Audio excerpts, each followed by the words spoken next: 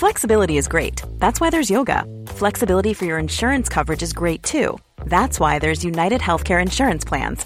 Underwritten by Golden Rule Insurance Company, United Healthcare Insurance Plans offer flexible, budget-friendly coverage for medical, vision, dental, and more. One of these plans may be right for you if you're, say, between jobs, coming off your parents' plan, turning a side hustle into a full hustle, or even missed open enrollment. Want more flexibility? Find out more about United Healthcare Insurance Plans at uh1.com. Good morning. It's 8:30 on Wednesday, April 25th. I'm Karen Brown, and this is Mississippi Edition on MPB Think Radio. On today's show, new findings show Mississippi defendants can spend months or even years in local jails before they even go to trial. We'll hear the details. Are we really not safe if someone charged with simple possession of marijuana is released pending their trial when otherwise they might sit for 6 or 9 months or a year? Then the latest on the Mental Health Task Force as members from across the state work to improve health care to those who need it. And after a Southern Remedy Health Minute, find out how you can help a program that serves meals to seniors and the homebound. That's all coming up. This is Mississippi Edition on MPB Think Radio.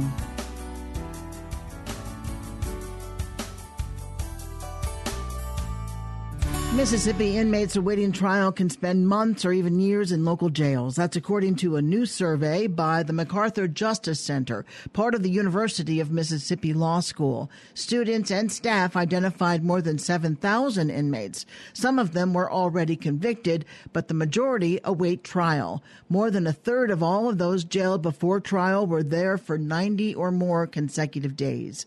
More than 600 had been in jail longer than a year. Cliff Johnson is director of the MacArthur Justice Center. He tells MPB's Ashley Norwood how the program began. We've been concerned for quite a while about long-term pretrial detention in Mississippi. We've had conversations with public defenders, families of people who are incarcerated for years now, but the information we had was anecdotal. Recently, the Mississippi Supreme Court imposed a new rule that said sheriffs must produce a list of everyone in their jail periodically. And we decided we wanted to get copies of those lists so we could better understand how many people are incarcerated, why they're there, how long they've been there. So our clinic, the MacArthur Justice Clinic here at the law school, issued hundreds of public records requests, collected the data over time, these lists, and then manually input more than 7,000 lines of data, so the public also could see what we were seeing, and that is a real problem with long-term pretrial detention in our county jails. I saw on some of the like graphs, just showing like different counties in the state, and you would see this large difference in variance actually in the average of days that inmates are on hold before indictment or before trial. So what are the challenges in Mississippi that would allow for that? One of the things that we recognize is that the reasons for delay vary significantly from one county to the next. And as we've said, the reasons for delay in our criminal justice system in Mississippi are many and varied. In some situations, you have prosecutors who are waiting for results from the crime lab. The crime lab is understaffed and underfunded, and you have drug tests that have been pending for 6 months or more. You have autopsies that haven't been finalized in over a year. So you have crime lab issues. You have people sitting in jail waiting for mental health evaluations. The Department of Mental Health is underfunded and has too few beds to conduct the analysis that people need to determine whether they're competent for trial or to provide the mental health care that they need. You have some situations where law enforcement arrests someone and then they don't finish the investigation in a timely manner, and people sit and wait because they can't make bail while the police get around to ultimately finishing up the case. Some instances, the public defenders aren't pushing the cases, and they continue to ask for continuance after continuance rather than pushing people's cases to trial.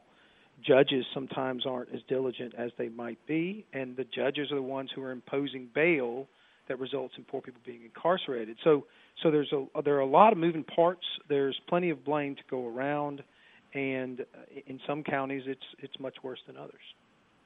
So what does that say about the people that are sitting behind, jail cells long term? I mean, what is that doing to them? The reality of incarceration is something we have to be very honest about. What we know and what the data shows is that after only 3 days of incarceration, people's lives start to unravel.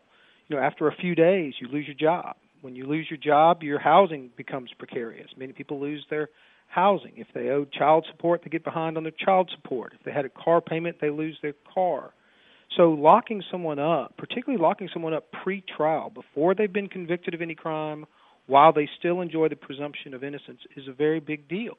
And local communities and the state pay a price when people's lives start to unravel as a result of pretrial incarceration. These people come back into the communities, come back into our cities without any means of support, without employment, and then people complain about them not being productive citizens. So we have to be honest regarding the price we pay for locking people up.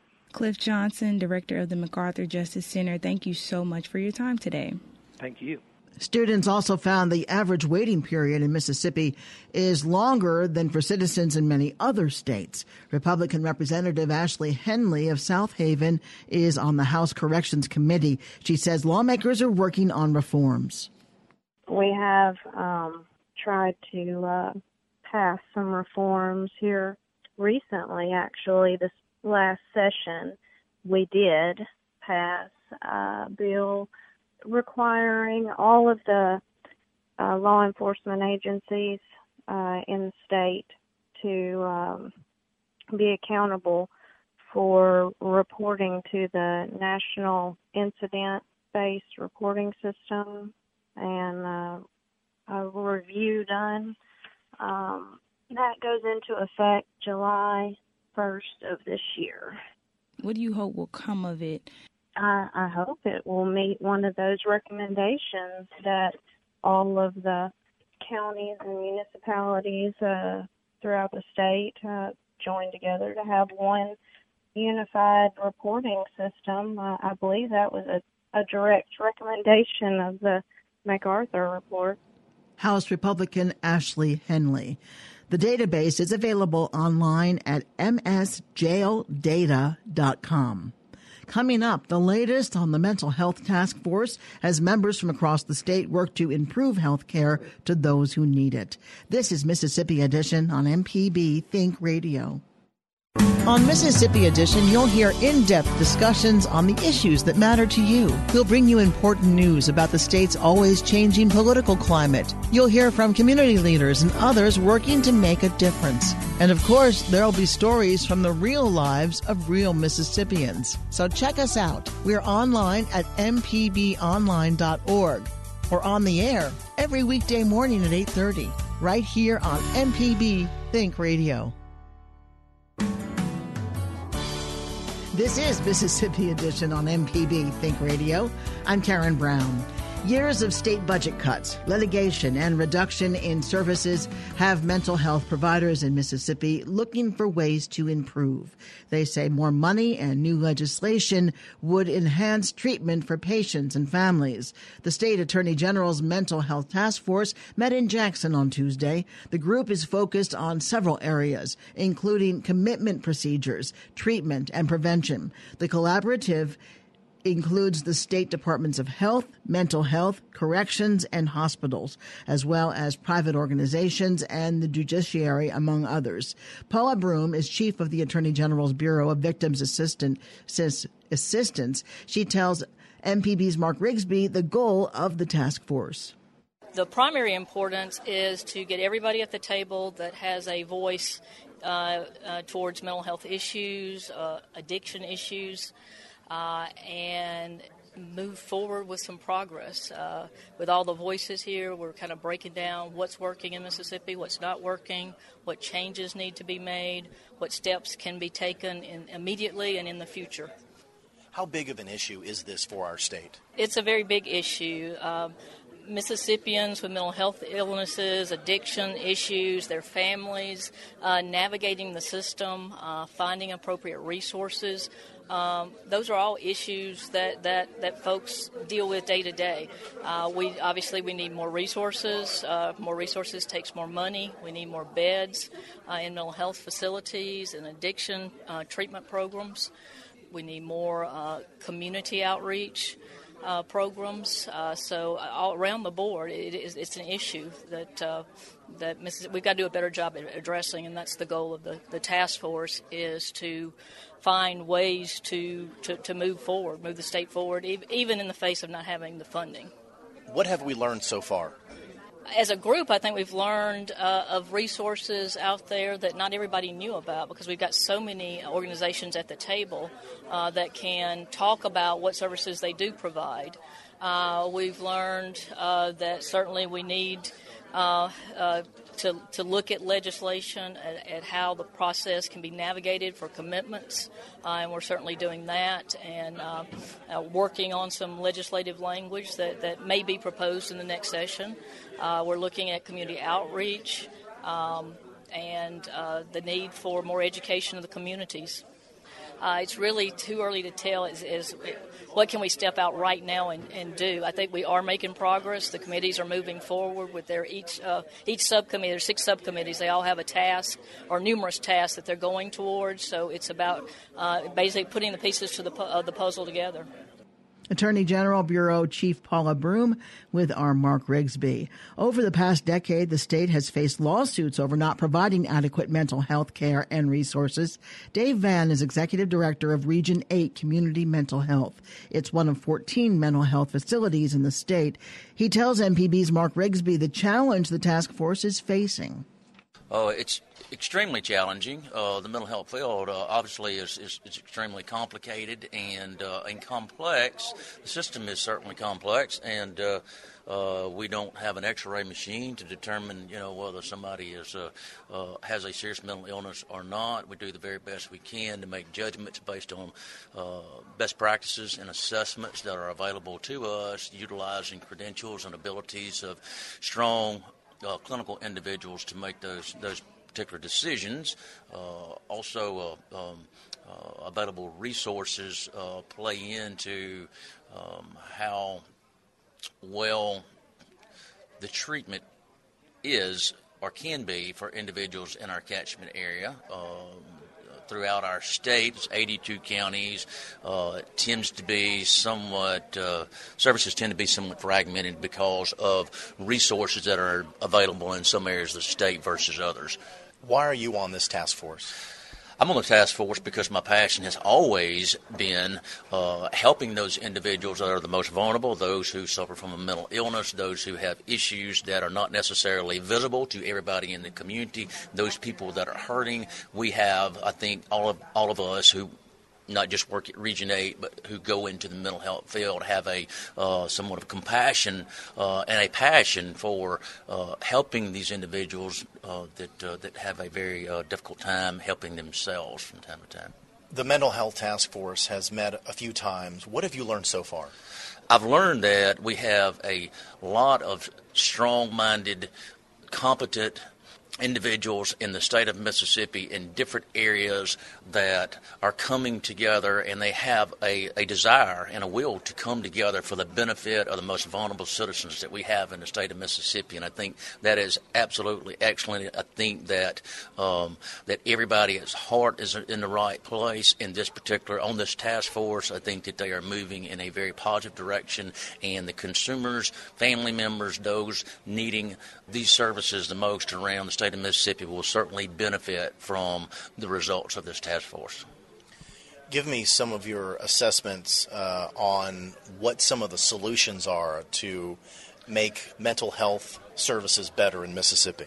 Well, I don't personally have a solution, because that is the work of the task force, is to work together to come up with the best solutions. But some of the topics that we are addressing are trying to make the involuntary commitment process for those individuals that are in a crisis situation easier to navigate through. Family members also to make it less complicated for them, and to identify and additional resources that could benefit individuals that suffer from a mental illness. So that is one topic, and certainly each subcommittee has their own topics they're working on. The particular committee that I'm on is tackling the involuntary commitment laws and working through a series of confusing legislation in order to simplify that for the benefit of the consumers, and certainly these will be recommendations to the legislature in the future.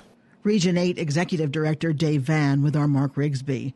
Coming up after a Southern Remedy Health Minute, find out how you can help a program that serves meals to seniors and the homebound. This is Mississippi Edition on MPB Think Radio. Informative MPB news stories, the local shows you love, up-to-date severe weather info, and a state and worldwide reach telling the story of Mississippi. You're listening to MPB Think Radio. Hi, I'm Dr. Rick DeShazo, Professor of Medicine and Pediatrics at the University of Mississippi Medical Center, and this is a Southern Remedy Health Minute.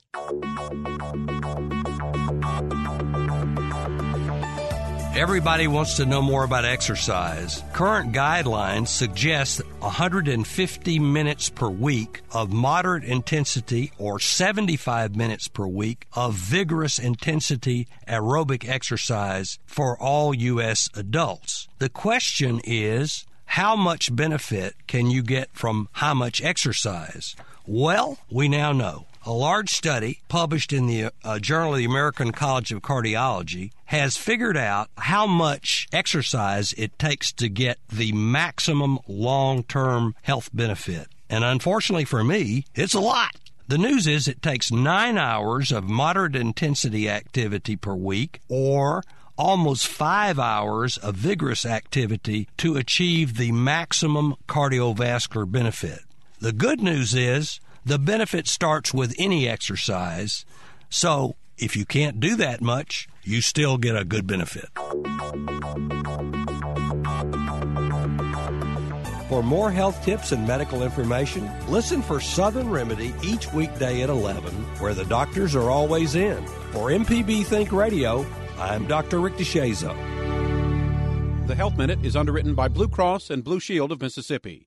Live healthy, live blue. It's good to be blue. This is Mississippi Edition on MPB Think Radio. I'm Karen Brown. With a growing population of senior citizens, Mississippi food programs are looking for ways to meet the need. The senior population is projected to double by 2050.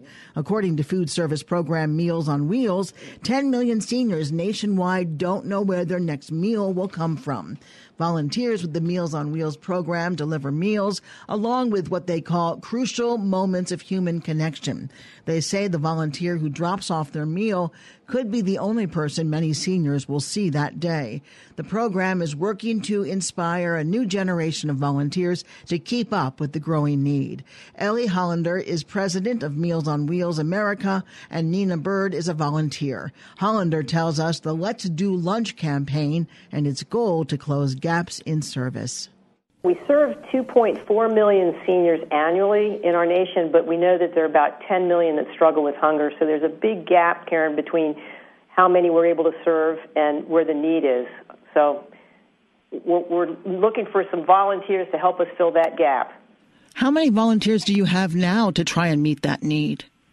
We have an army of some 2 million volunteers across the country today, and many of those volunteers, 3/4 of which actually are 55 and older. So part of our goal in this new campaign, America Let's Do Lunch, is to enlist a whole new wave of volunteers to help support the network that we have today. Tell us what the process is. Someone's delivering a meal or meals to seniors. Where do the meals come from? How many seniors do they deliver to? Each program is a little bit different, which is the beauty and the richness of the program, and that Meals on Wheels programs in communities are built to respond to the needs of that particular community. So some programs are quite small, and they may prepare their own meals, or they may have those meals catered. Some programs are actually quite large and may be actually distributing 5,000 meals a day, and they have huge kitchens. So the range is quite vast. And it really depends on the resources in that community and the number of volunteers they have, as well as the number of vulnerable seniors who actually need a helping hand, nutrition, socialization, a friendly visit. There were proposals to have Meals on Wheels cut. Has that happened, and are you prepared to deal with that? Well, we've struggled over the past several years with diminishing resources anyway, because the need has grown and the funding levels have not kept pace with that. So we continue to make the business case to show that we can serve a senior Meals on Wheels for an entire year for the same cost of that senior being in the hospital for one day or a nursing home for 10, because that's a very compelling argument that supports the value of the program in terms of just saving taxpayer dollars. But we have continued to see support on Capitol Hill. It's a bipartisan issue. Everybody supports Meals on Wheels. We have congressmen and senators delivering meals even as we speak this week across the country. So we've had support, but given the fact that budgets are tight, we have not seen the boosting in these programs that we'd like to see, because we know that they actually return an economic benefit to our country. Nina, let me ask you, tell us a few things about yourself. Absolutely. I'd be happy to share that information. So I'm in my 20s. On the later end of that, I'm a millennial. I don't have any children, but I recently got engaged, and I relocated from New York, where I was part of the program there, Meals on Wheels, to Portland, Oregon this past year. And I do work. I work for a marketing firm, sometimes remote, sometimes in office, so very busy life, and I managed to fit in Meals on Wheels because it's a program that's just critically important to me. And that you really do represent a population of go-getters. You know, you have a career, you have goals, you just got engaged, congratulations, and yet you still find time to do this. It's critically important, as you said, but what brought you to it initially? Well, really, I think it was a yearning for connection to my community. I mean, I was born and raised in upstate New York, but I just felt very disenfranchised from the people right around me. So I would ride past the Meals on Wheels billboard that had probably been there for 20 years. I think it's still there today. And I finally gave them a call and decided to sign up. And what was really interesting that I found with that relationship is that because it was mostly seniors delivering to seniors, you know, some of the seniors driving had mobility issues. I don't have mobility issues, so I was able to hop in and out of the car through the snow, through the rain, deliver the meals, and they would drive because they weren't comfortable doing that. So, you know, with this campaign, we're really trying to mobilize the generation, millennials, Generation Z, and these younger people to get involved in 1 hour a week, 1 hour a month. It's incredibly flexible with long-lasting benefits, and the need is very real. We're always short volunteers. Is it more than delivering meals? When you go to someone's house, do you leave them a meal and leave, or do you establish a relationship with each of those people? Yeah, well, our seniors are just like regular people, so every senior is completely different, but I certainly have my favorites, even though you're not supposed to. And I've been almost adopted like a granddaughter into several of the homes of some of my seniors, my regulars on my route, so to speak. And sometimes I have a hard time even leaving their apartment because they want to show me pictures of their grandkids or want me to help them update their Android phone, or just a safety check. You know, we have seniors that go in and out of the hospital. Sometimes we're the first person to make that call to a social worker or to someone to help that senior because they're only seeing someone once a week. And these meals are critically important because hunger is such a big issue. We say, let's do lunch, America, let's do lunch, but sometimes this is the only meal a senior receives for the entire day. So it's breakfast, lunch, and dinner. Ellie, I'm sure there are people listening who think it's great, I would love to do it, but I don't think I have the time. It's a huge responsibility. What do you say to those people? Volunteering with Meals on Wheels may sound like it's a big commitment, but it doesn't have to be. And I would encourage folks to visit our website, americaletsdolunch.org, and you can be connected with a local program. You can volunteer once a month. You can volunteer once a week. It really is slated to work around your schedule, to be flexible. It really is only about donating your lunch break when you have the time to do it. Ellie Hollander is the president and CEO of Meals on Wheels America, and Nina Bird is a Meals on Wheels volunteer. Thank you both so much for being with us. Thanks so much. Thanks so much. Stay tuned to MPB Think Radio for a full slate of Mississippi-based programs all morning long. Coming up at 9 o'clock, it's Fix It 101. Then at 10, it's Everyday Tech. And at 11, stay tuned for Southern Remedy. If you missed part of the show today, find past episodes of this and other Think Radio programs online at mpbonline.org or by downloading the MPB Public Media app from the Apple or Google Play stores. I'm Karen Brown. Join us again tomorrow morning at 8:30 for the next Mississippi edition, only on MPB Think Radio.